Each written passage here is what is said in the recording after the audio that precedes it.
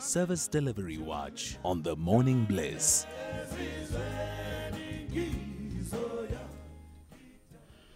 This morning, we are looking at compliance when it comes to risks associated with the plumbing industry. You know, there's a lot around the plumbing industry, and around this time of the year where the rains are gushing and people are going on holidays and leaving their homes unattended, plumbing becomes an issue, right? We're joined by the chairperson of the Plumbing Industry Registration Board, Lea Smith, to just help us understand some of the compliance and risks associated with not using a qualified plumber and getting that ganja on the side of the road. Thank you very much for waking up early and joining us, Lee. Good morning. Morning. Thank you very much. Great to be with you. Lee, tell us what the Plumbing Industry Registration Board's purpose and mandate is. Well, just in very simple terms, the Plumbing Industry Registration Board is a professional body where we are registering individuals operating and working in the plumbing sector. And as a professional body, we are there mandated or guiding the industry to uplift itself and be a professional industry to the consumer. And I think a very important part of that professionalism is the individual. You know, it's individual. Each of us, you know, you can say that we've got a code. And whereas the association, the peers set the code for the individual working in the plumbing sector. So they live up to that specific code. And if they, dare I say the right word, transgress, you know, overstep the mark or whatever that situation, the consumer can approach the professional body and they can step in and assist to resolve any issues or matters resulting around a transgression of the regulations or the standards, etc., etc. Does the plumbing industry, does the plumbing industry provide, a fair reflection of South Africa's diversity? Because, you know, we see a lot of people claiming to be plumbers on the side of the road holding up boards. Oh, certainly not. That's a real heavy topic, that one on its own. Is when we talk about diversity in respect to persons who hold qualifications and don't hold qualifications, definitely not. There is a lot of individuals that have a lot of experience and competency, but they just haven't formalized that process into taking their competency and their experience and putting it into a formal qualification and a recognition. There's a whole lot of challenges around that specific space as well. Insofar as I don't think we know that one of the biggest challenges is that the trade is relatively easy to enter, where that a person can just stick up their hand and stand on the side of the road, exactly like you said, put up a board, same as a lot of the other trades, where they just say, you know, I have got this experience, knowledge, and how do you as a consumer know that? You know, you can just take that person's board and say, well, I think you take him home. And then it's only after that when the problems start. Yeah, Lee, there's also the issue of persons with disabilities. Can they play a significant role in this industry, the plumbing industry? And are there opportunities for them? Well, you know, certainly yes. Disabilities, you know, there's a wide variety of disabilities. Obviously, the trade is physical. On site, you have to climb up and down ladders, into roofs, you know, into trenches. You have to dig. So yes, there is definitely. We definitely have in our professional body, few people with disabilities, but obviously, as I indicated, there is challenges with regards to the type of disabilities. Yes, the individuals that can work in the office, preparing tenders, putting quotes together, drawing up plans, etc., etc. There's a lot of space in that specific environment as well. All right. So there are people who are listening right now and they're like, I've got something not right with my plumbing, and I was ready to go out this morning and pick up anyone who's got a signboard that says plumber.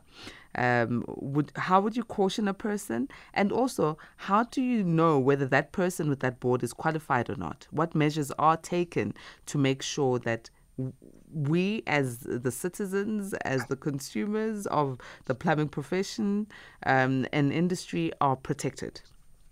Yeah, good question again. So it's simple. Do the homework, ask the questions because it's easy. Um, uh, um, just picking up somebody, ask the question, are you qualified? Obviously, everybody will say they are qualified. Then you can simply go onto the professional body's website. You can do a verification by just typing the individual's name, verifying and checking it. But I mean, it starts with you as the consumer and just asking the right question as well. I think we also got to remember that if you start off on the wrong footing and it goes wrong, that's where that's where the big problems start. It's always after the fact. And it doesn't cost so much just asking those questions in the beginning because the repercussions on the back end is immense. So it's just a couple of questions, and as I said, jump onto the website, ask the questions, ask for references, etc., etc. But ask the questions up front. Yeah, we'll always get the right answers, I suppose, to such questions. Yeah, But how do yes. we verify? There should be a As I said, measure, yeah, on your no, as I website. said to you, yes, on the website, jump onto the website. You can just go to www.prrb.co.za. You can put the individual's name in, check him. It'll verify that thing. Or call the Plumbing Industry Registration Board or email them. But I mean, it's or the individual also carries a registration card from ourselves. You can ask him for that registration card as well. But ask the question. That's So the if a most person is important thing. qualified and they're not registered with your organization, then what?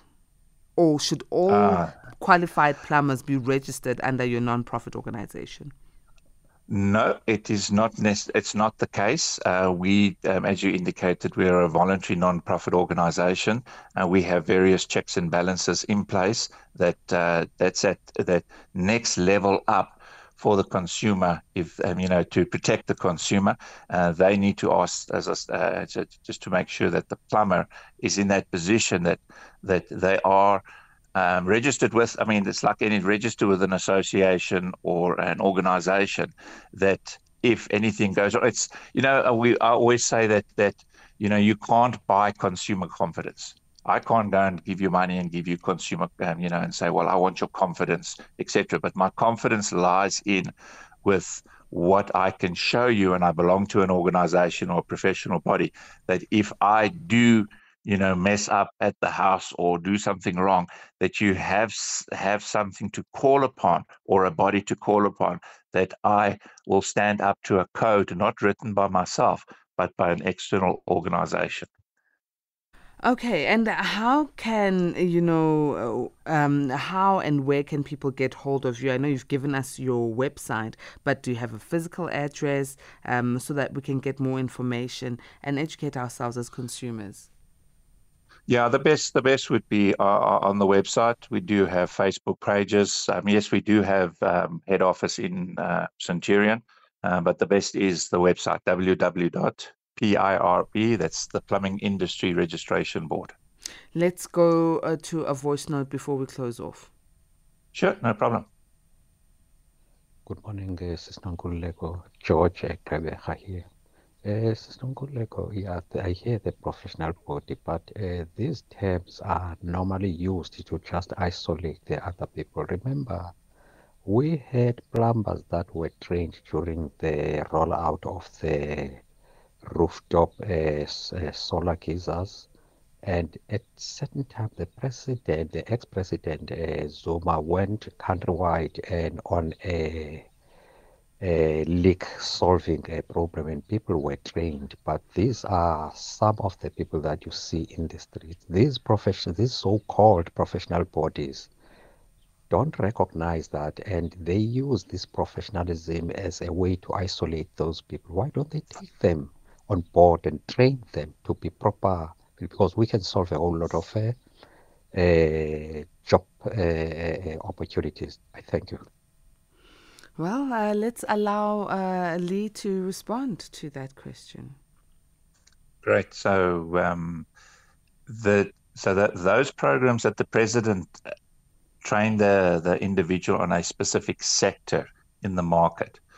It was literally, a 6-month program, and as I said, it only trained individuals on, repairing a leak here and there, where a plumbing qualification is anything between 3 to 4 years, and so we register an individual with a qualification. Those individuals that were trained on skills programs, there is place for them in the professional body, but as a professional body, we register the qualified individuals. And yes, those individuals that are moving up, like lower levels, a learner plumber or hot water heater installer. So again, the plumbing qualification, the professional body measures against a qualification, and those individuals with skills programs, we do take them on, and we take them through the steps and levels to become qualified. Okay. Thank you very much for joining us this morning, Lee. It's great service, and I'm hoping that there'll be diversity in the plumbing industry, and we as consumers will also be protected.